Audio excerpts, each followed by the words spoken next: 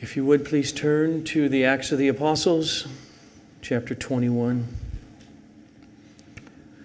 Unlike normal, I will not be reading our passage to begin with because of its length, but we will work our way through it throughout. So let's ask the Lord for His blessing and presence.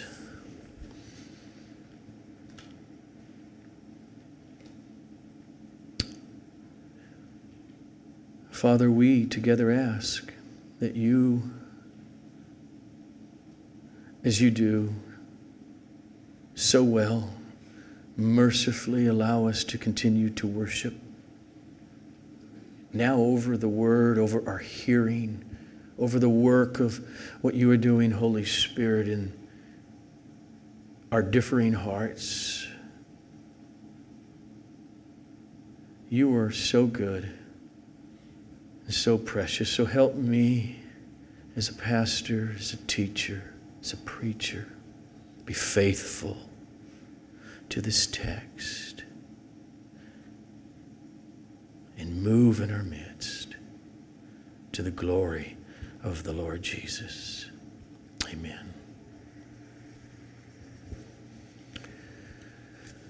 The Apostle Paul wrote in Romans chapter 1, verse 16. For I am not ashamed of the gospel, because it is the power of God for salvation to everyone who believes, to the Jew first, and also to the Greek.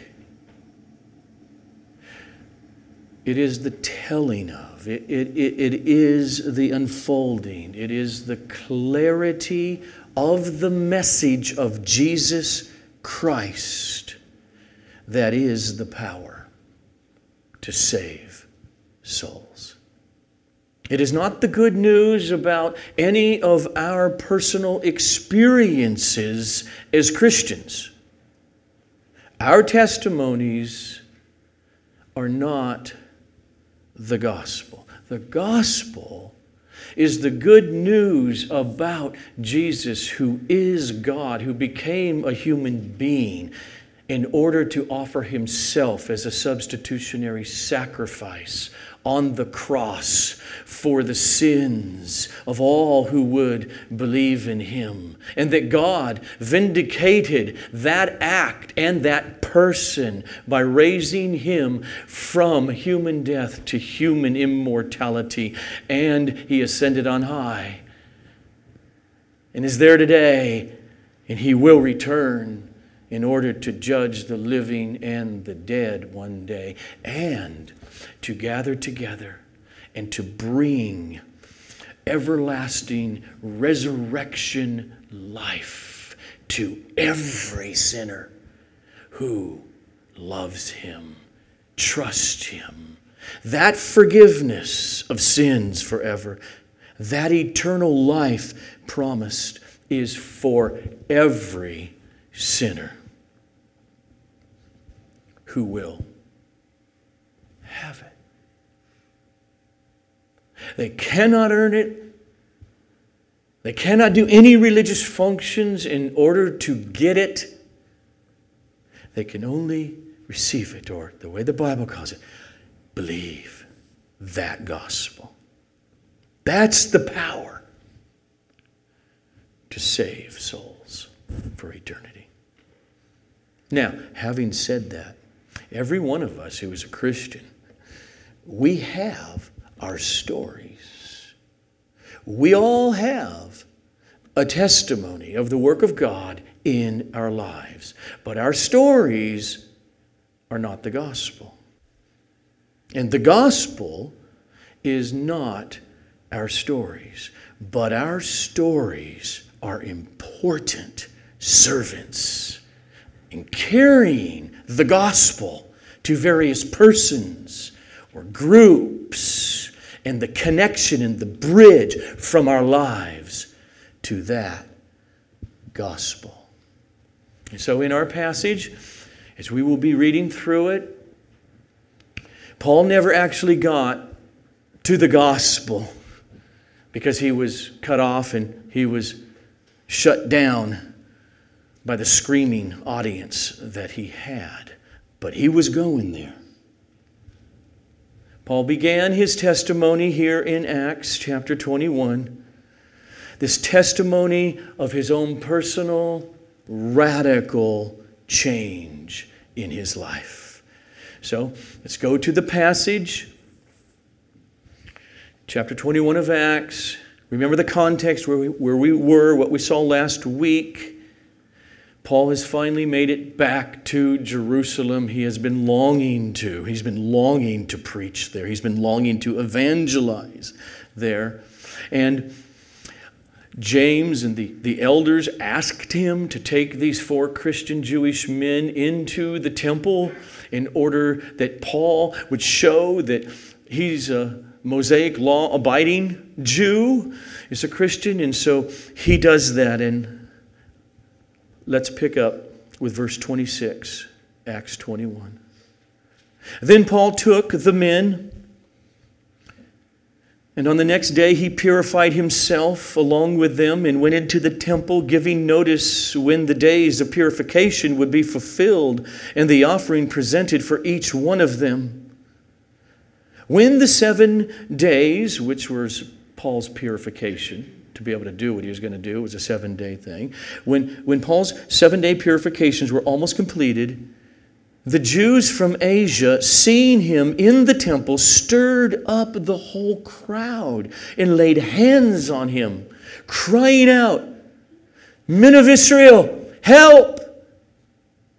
This is the man who is teaching everyone, everywhere in the Roman Empire, against the people," that's us, the Jews, "and against the law of Moses, and against this place, the temple. And moreover, he even brought Greeks into the temple and has defiled this holy place." Okay, let's pause there. You got to remember that this is not like Temple Bethel down the street, a large church building on a corner. This is the temple in Jerusalem. It is massive. During that time, if you took the entire city of Jerusalem and broke it up into 6 equal parts, the temple grounds took up one whole part. It was 1/6 of the city. It was more than a quarter of a mile long, almost a quarter of a mile wide. And in the very center were these glorious buildings. Remember the tabernacle in the wilderness, and then finally into the temple where you're going to have the holiest place of all behind the curtain with the Ark of the Covenant, and then the holy place, and you got the lampstand, and you got the bread of the presence, and then before that you have the altar where animals are being slaughtered and burned, and the priests do their duties. And that place is huge. Beyond that, then, as you go outside of that, there's these massive outdoor courtyards where thousands and thousands of Jews at once have rooms to mingle in the temple grounds. That's not the end of the temple yet. Then there's a wall that separates that area, because that area is only for Jews. Then there's a wall that separates it into another courtyard that goes all the way around 4 square.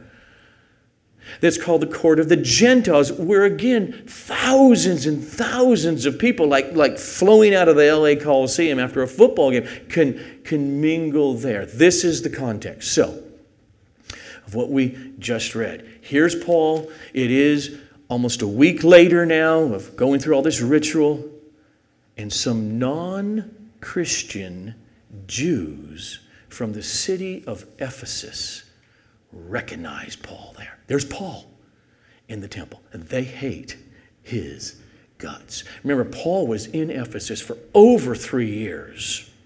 Okay? Some of the Jews were converted. Many were not. Eventually, he had to leave the synagogue there and set up shop elsewhere. And so what they began to do was to yell out in that courtyard of the Jews, Help us. This is the guy. And they told lies, like he brought Gentiles into this Jews only place. Look at verse 29. That's what Luke is communicating to us in 29. For they had previously seen Trophimus, the Ephesian, they know who he is, this Gentile Ephesian Christian who came with Paul to Jerusalem. They had seen Trophimus, the Ephesian, with Paul in the city of Jerusalem. And they supposed, though he didn't, that Paul had brought him into the temple, the Jews only section. This mob that they're gathering now intended to kill Paul. Look at verse 30. Then all the city was stirred up, and the people ran together. They seized Paul and dragged him out of the temple, and at once the gates were shut. This is clearly the gates from the Jews-only courtyard into the courtyard of the Gentiles. And they were beating the snot out of Paul. Read on. And as they were seeking to kill him, word came to the tribune of the cohort that all Jerusalem was in confusion. Now stop for a minute. The tribune, he's over 1,000 soldiers, and there's centurions under him who are all over, you can hear the word century, 100 soldiers. And what we're going to read next, how did they get there and save his life so quickly? Because they're stationed right there in the Tower of Antonia, which is actually connected to the outer temple wall and goes up, so they can constantly look down into the temple grounds to see if there's a revolt against Rome or something stirring there. And so we read on. He at once took soldiers, probably a couple hundred of them, and centurions, and ran down to them. And when they saw the tribune and the soldiers, they stopped beating Paul. Then the tribune came up and arrested Paul and ordered him to be bound with 2 chains. And he inquired to the crowd, who is this guy? Who is he? And what has he done?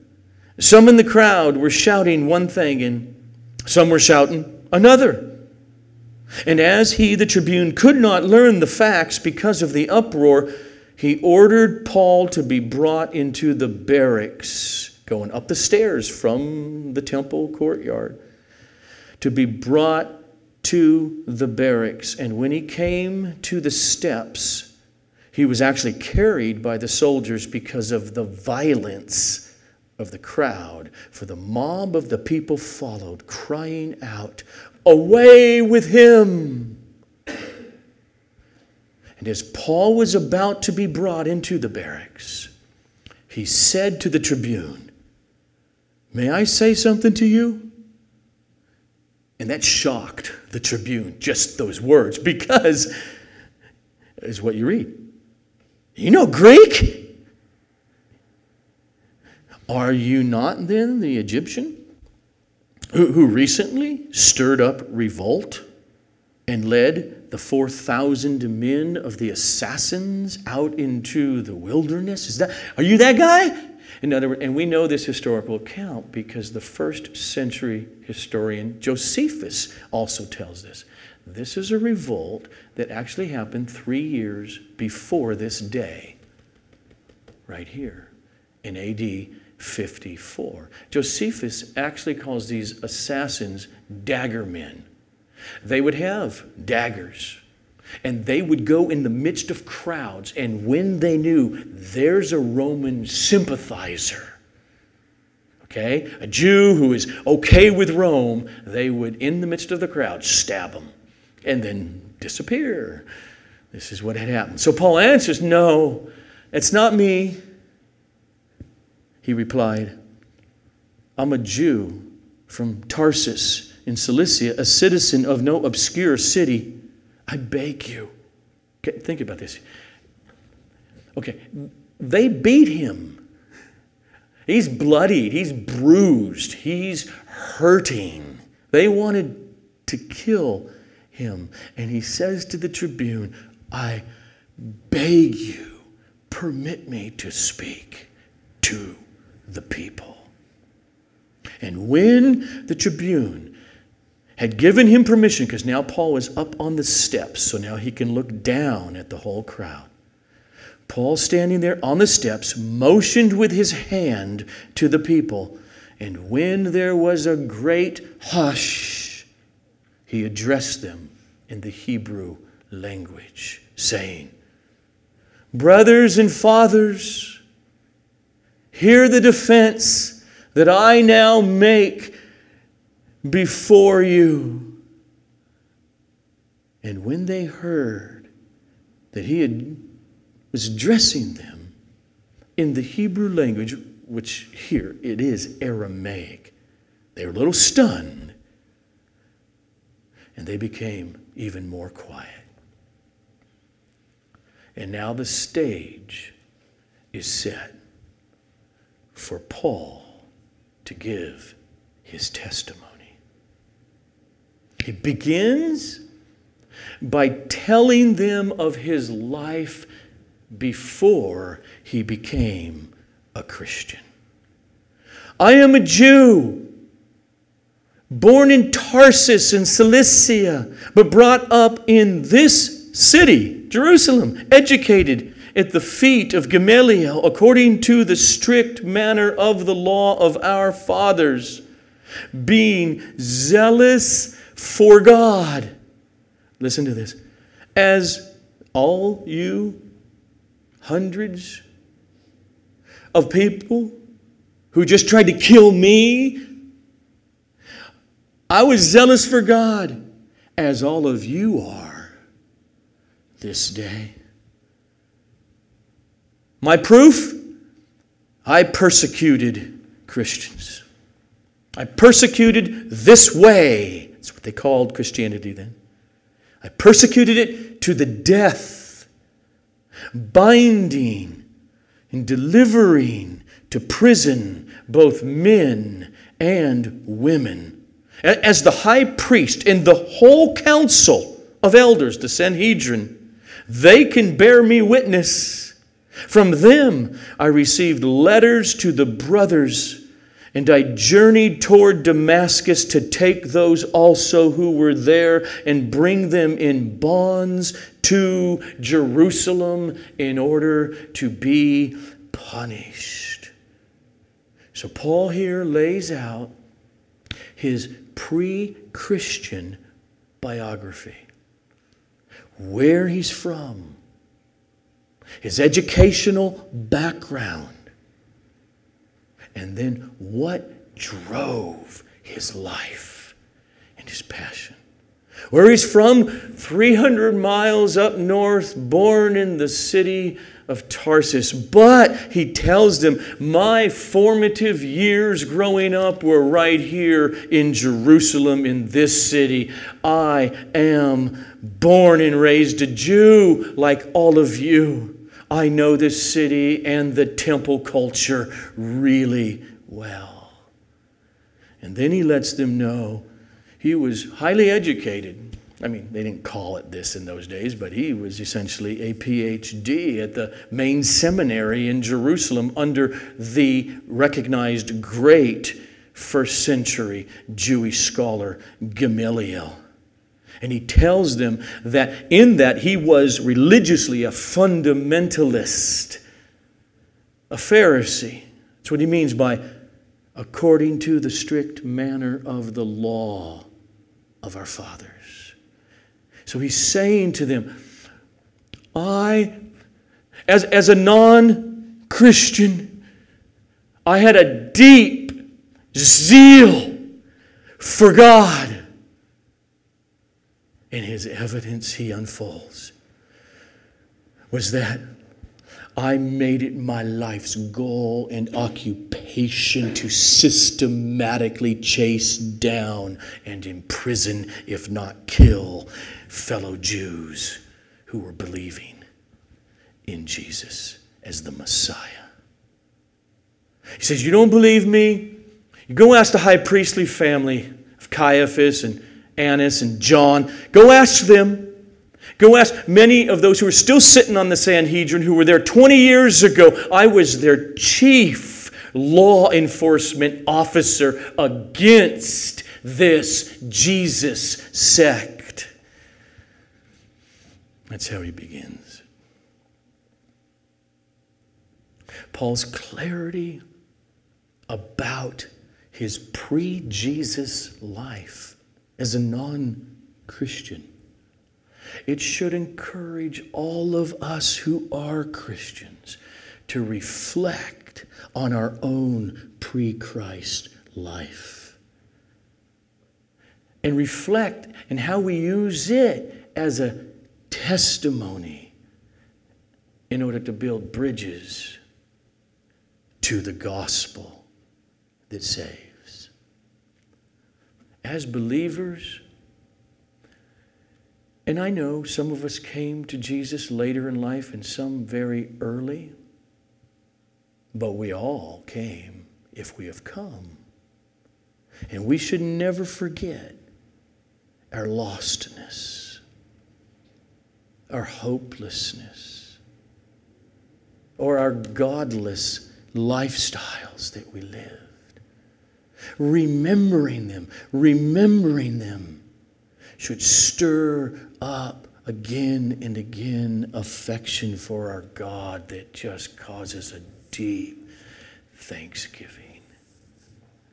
That's why so many millions of us have loved to sing the hymn over the last 150 years. Amazing grace, how sweet the sound that saved, because we're looking back now, a wretch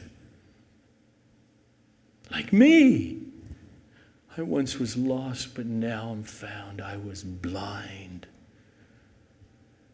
but now I see. And it is precisely that past context of Paul's, his Christ-hating passion that he just laid out. That's the stage that is set now for what he goes on to do. For the beauty of God's saving grace to him. And so he stands on those stairs and he bellows out to the crowds. I once was blind, but now I see. Let me tell you what happened to me. As I was on my way and drew near to Damascus about noon, a great light from heaven suddenly shone around me. And I fell to the ground and I heard a voice saying to me, Saul, Saul, why are you persecuting me? And I answered, who are you, sir? And he said to me, I am Jesus of Nazareth, whom you are persecuting. And now those who were with me, they saw the light, but did not understand the voice of the one who was speaking to me. And I said, what shall I do, Lord? And the Lord said to me, rise and go into Damascus, and there you will be told all that is appointed for you to do. And since I could not see because of the brightness of the light, I was led by the hand by those who were with me, who also came to arrest Christians. And we came into Damascus. And then one man, one Ananias, a devout man, a devout Jew according to the law, well spoken of by all the Jews who lived there, he came to me and standing by me said to me, brother Saul, receive your sight. And at that very hour I received my sight, and I saw Ananias. And he said, the God of our fathers appointed you to know his will, to see the righteous one, and to hear a voice from his mouth. For you will be a witness for him to everyone of what you have seen and heard. And now, why do you wait? Rise and be baptized and wash away your sins, calling on his name. So in telling them about what this law-keeping Jewish Christian man Ananias said to him, because the Lord told him to say it to him, when Paul gets there here now in his testimony, he's actually beginning to touch on the gospel. Ananias said, the God of our fathers appointed you to know his will, to see the righteous one, and to hear a voice from his mouth. Ananias, a Jew up in Damascus who came to faith in Jesus, says to Paul, the very God we've been studying all our lives, the God we believe in, the God of Abraham, Isaac, and Jacob, the God of the Hebrew Scripture, he is the one who caused you to see his eternal Son, who had been resurrected from human life on the road to Damascus. But he didn't say it that way. He said he caused you to see Jesus. That's clear what he's talking about. But he calls him the righteous one. The righteous one, prophesied about in Isaiah 53, verse 11. Saul of Tarsus knew exactly what that referred to. The crowd that Paul is giving his testimony to there that day, they know exactly what that refers to. They know Isaiah 53 well. The righteous one. The most explicit text 700 years before Jesus came about Jesus' suffering and death and resurrection. You know parts of it, right? He was despised and rejected by men. Who? The righteous one, my servant. A man of sorrows and acquainted with grief. Surely he has borne our griefs and carried our sorrows. He was pierced for our transgressions. He was crushed for our iniquities. Upon him was the chastisement that brought us peace. And with his wounds we are healed. And yet it was the will of Yahweh to crush him. He has put the righteous one. My servant, says Yahweh. He has put him to grief when his soul makes an offering for guilt. He shall see his offspring. There's a resurrection. He shall prolong his days. Out of the anguish of his soul, he shall see and be satisfied. By his knowledge shall, here it is, the righteous one, my servant, make many to be accounted righteous. Justification by faith alone. And he, the righteous one, shall bear their iniquities. They knew this text. And so Ananias said to Paul, at the direction of the resurrected Lord Jesus, the God of our fathers appointed you to know his will, and he appointed you to see with your physical eyes the righteous one, and to hear his voice in your ears. So Paul here, he testifies to this crowd, essentially, yes, and I, since then, have publicly identified with the Messiah, Jesus, the righteous one foretold in Isaiah 53. And yes, I was baptized. I am a Christian. That's what he says to them. That's what God did for me. And in response to his encountering me on that Damascus road, I called on Yahweh, who is Jesus from that town of Nazareth. And all of my sins are washed away. I once was blind, but now I see. Let me tell you what happened to me. That was Paul on that day. What is your experience? What is your testimony? Notice, Paul, in his telling his testimony, it's clear. He was completely undeserving of this salvation. He did nothing in order to deserve seeing Jesus. And the same is true of us. No, none of us who are Christians in this room, none of us have ever seen Jesus in the way Paul saw Jesus on the Damascus road.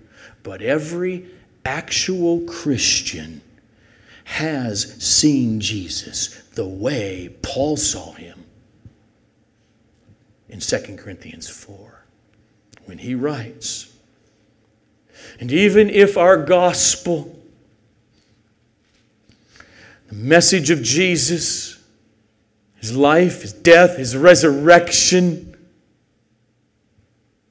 even if that, as we tell it, it's veiled, it's like a veil lies over people's hearts, it is only veiled to those who are perishing. In their case, the God of this world has blinded the minds of the unbelievers in order to keep them from seeing the light of the gospel, of the glory of Christ, who is the image of God. And then he says, but this, he says, we Christians, but God, who said at the beginning of the Bible, let light shine out of darkness. He has shone in our hearts to give the light of the knowledge of the glory of God in the face of Jesus Christ. We were blind, but now we see. Every single believer,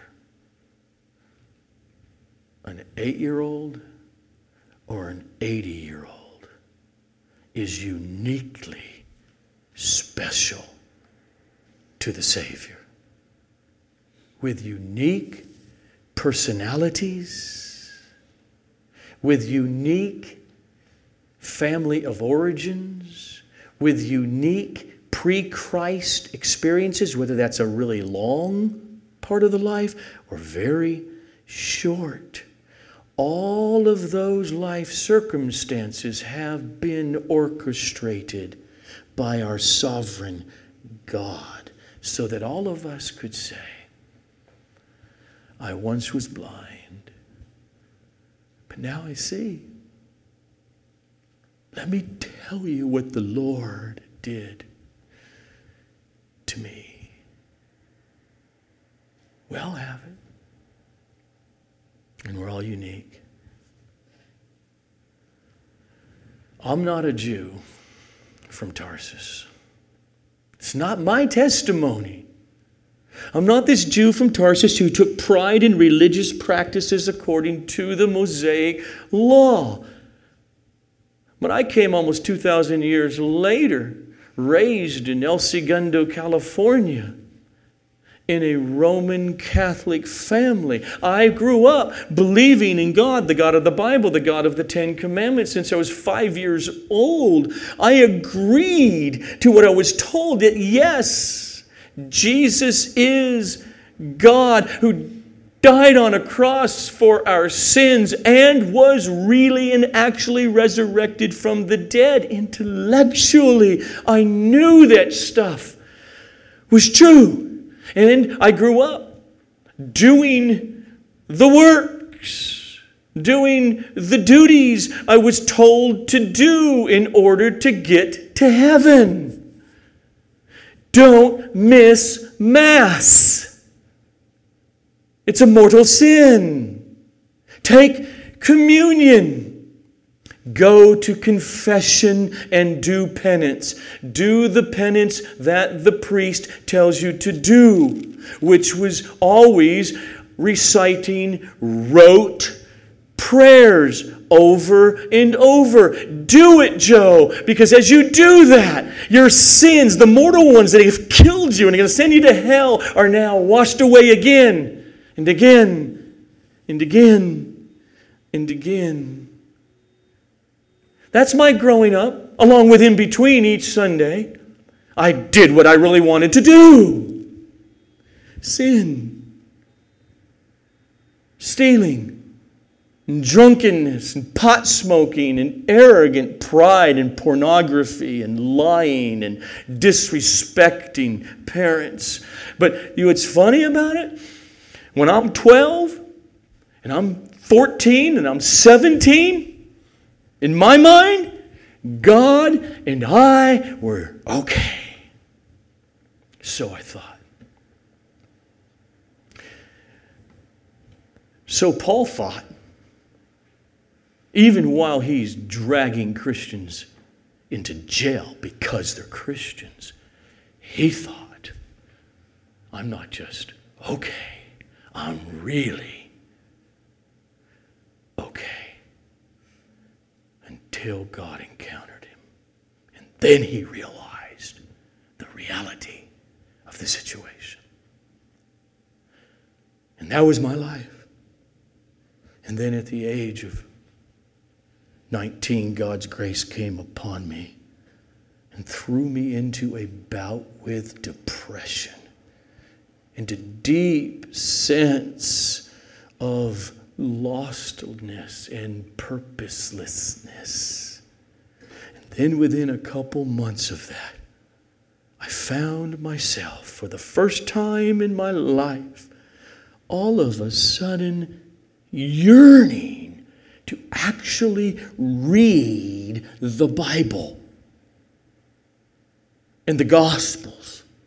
Never done it before.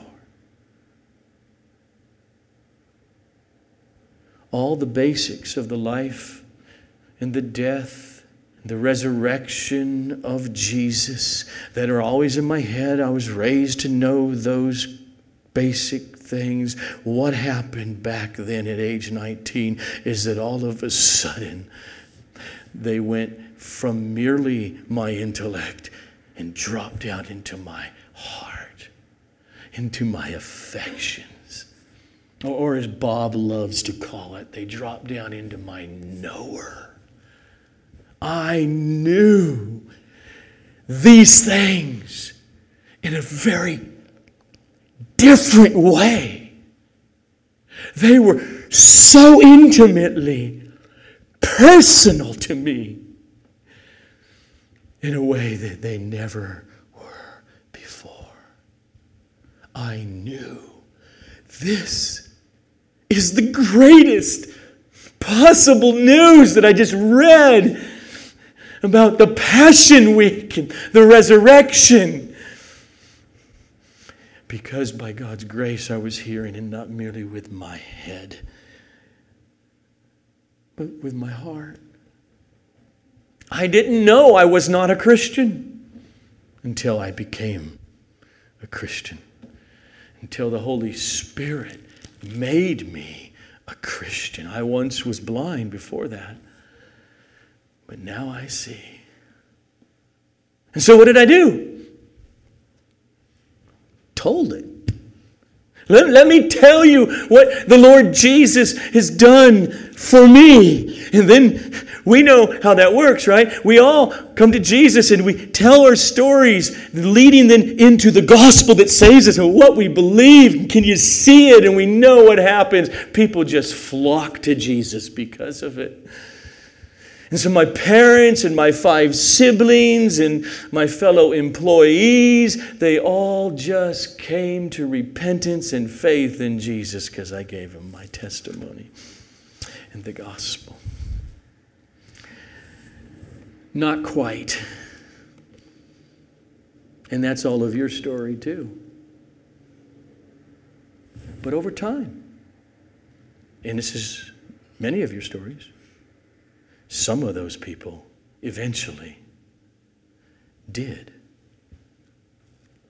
The same God who saved us uses our testimonies as servants to the gospel in order to save whomever He wills. And sometimes the immediate response to our testimony and to the gospel is only negative, as our passage goes on to show. Pick up in verse 17. So Paul tells him, "Then when I returned to Jerusalem from Damascus," which we know from other texts was 3 years later. He eventually got back to Jerusalem 3 years later, and I was praying in the temple. I fell into a trance, and I saw Him, Jesus, saying to me, "Make haste and get out of Jerusalem quickly, because they will not accept your testimony about me." Oh, Paul wanted to be there for a while. That 20 years earlier than where we're at in the passage today, he wanted to give this speech, this sermon he just gave. But Jesus said, "No, don't do it. They will not listen." Okay. This is the sovereign Lord of the universe. God has become man, raised and ascended, and Paul's going to argue with him. What are you talking about? Of course, look at my testimony. How could they not believe? Jesus, Lord, they themselves know that in one synagogue after another, there are tons of synagogues in Jerusalem. One synagogue after another, I imprisoned and beat those who believed in you. I'm going to go tell them, I believe in you now. They're all going to come flocking to you, Jesus. And when the blood of Stephen, your witness, when it was being shed, I myself was standing by, approving and watching over the garments of those who killed him. Okay, so the whole point is, Jesus, you sure? Because my testimony is so powerful. He's sure. Get out of town. And so the Lord said to me, "Go, for I will send you far away from Jerusalem to the Gentiles."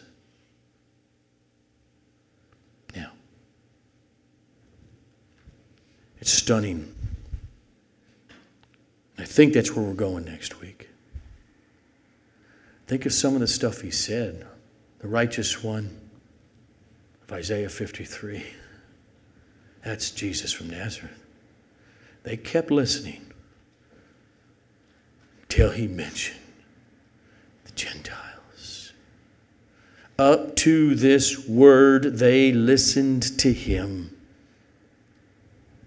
Then they raised their voices and said, away with such a fellow from the earth, for he should not be allowed to live.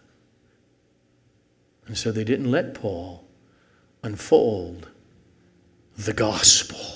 He would have loved to have a few more hours. And sometimes people in our own lives are so hardened, they won't let you go there either. What do? You move on. For the time being, at least. You move on and you continue to love the Lord Jesus. You continue to let your life and you continue to let your testimony and your passion be a servant of sharing the gospel with others. Let your journey through this earth be, I once was blind. And maybe as a decadent hell's angel, or raised religiously. I once was blind, but now I see. Let me tell you what the resurrected Lord Jesus has done for me. And then you always make sure that leads into being clear about the gospel. Not your experience now.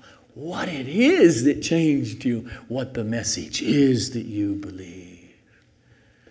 So, we're going to close this morning. We're going to sing from our hearts what we've heard.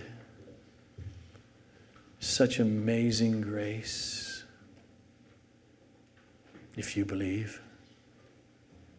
The saved wretch like me.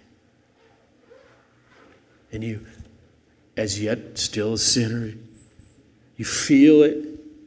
Oh, I'm still so undone. Yes, but you're justified and assured of your future resurrection and glory with Christ Jesus, our Lord.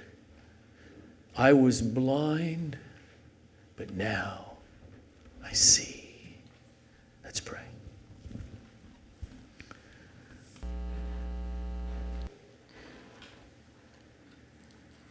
And Father, we thank you for such a glorious gift, the gospel, the good news of your Son. And I pray that any hearts, any eyes that have not seen, and any ears that have not heard, by the grace of your call and the grace of regeneration, that you would do that for our fellow sinners here, to the glory of Jesus. Amen.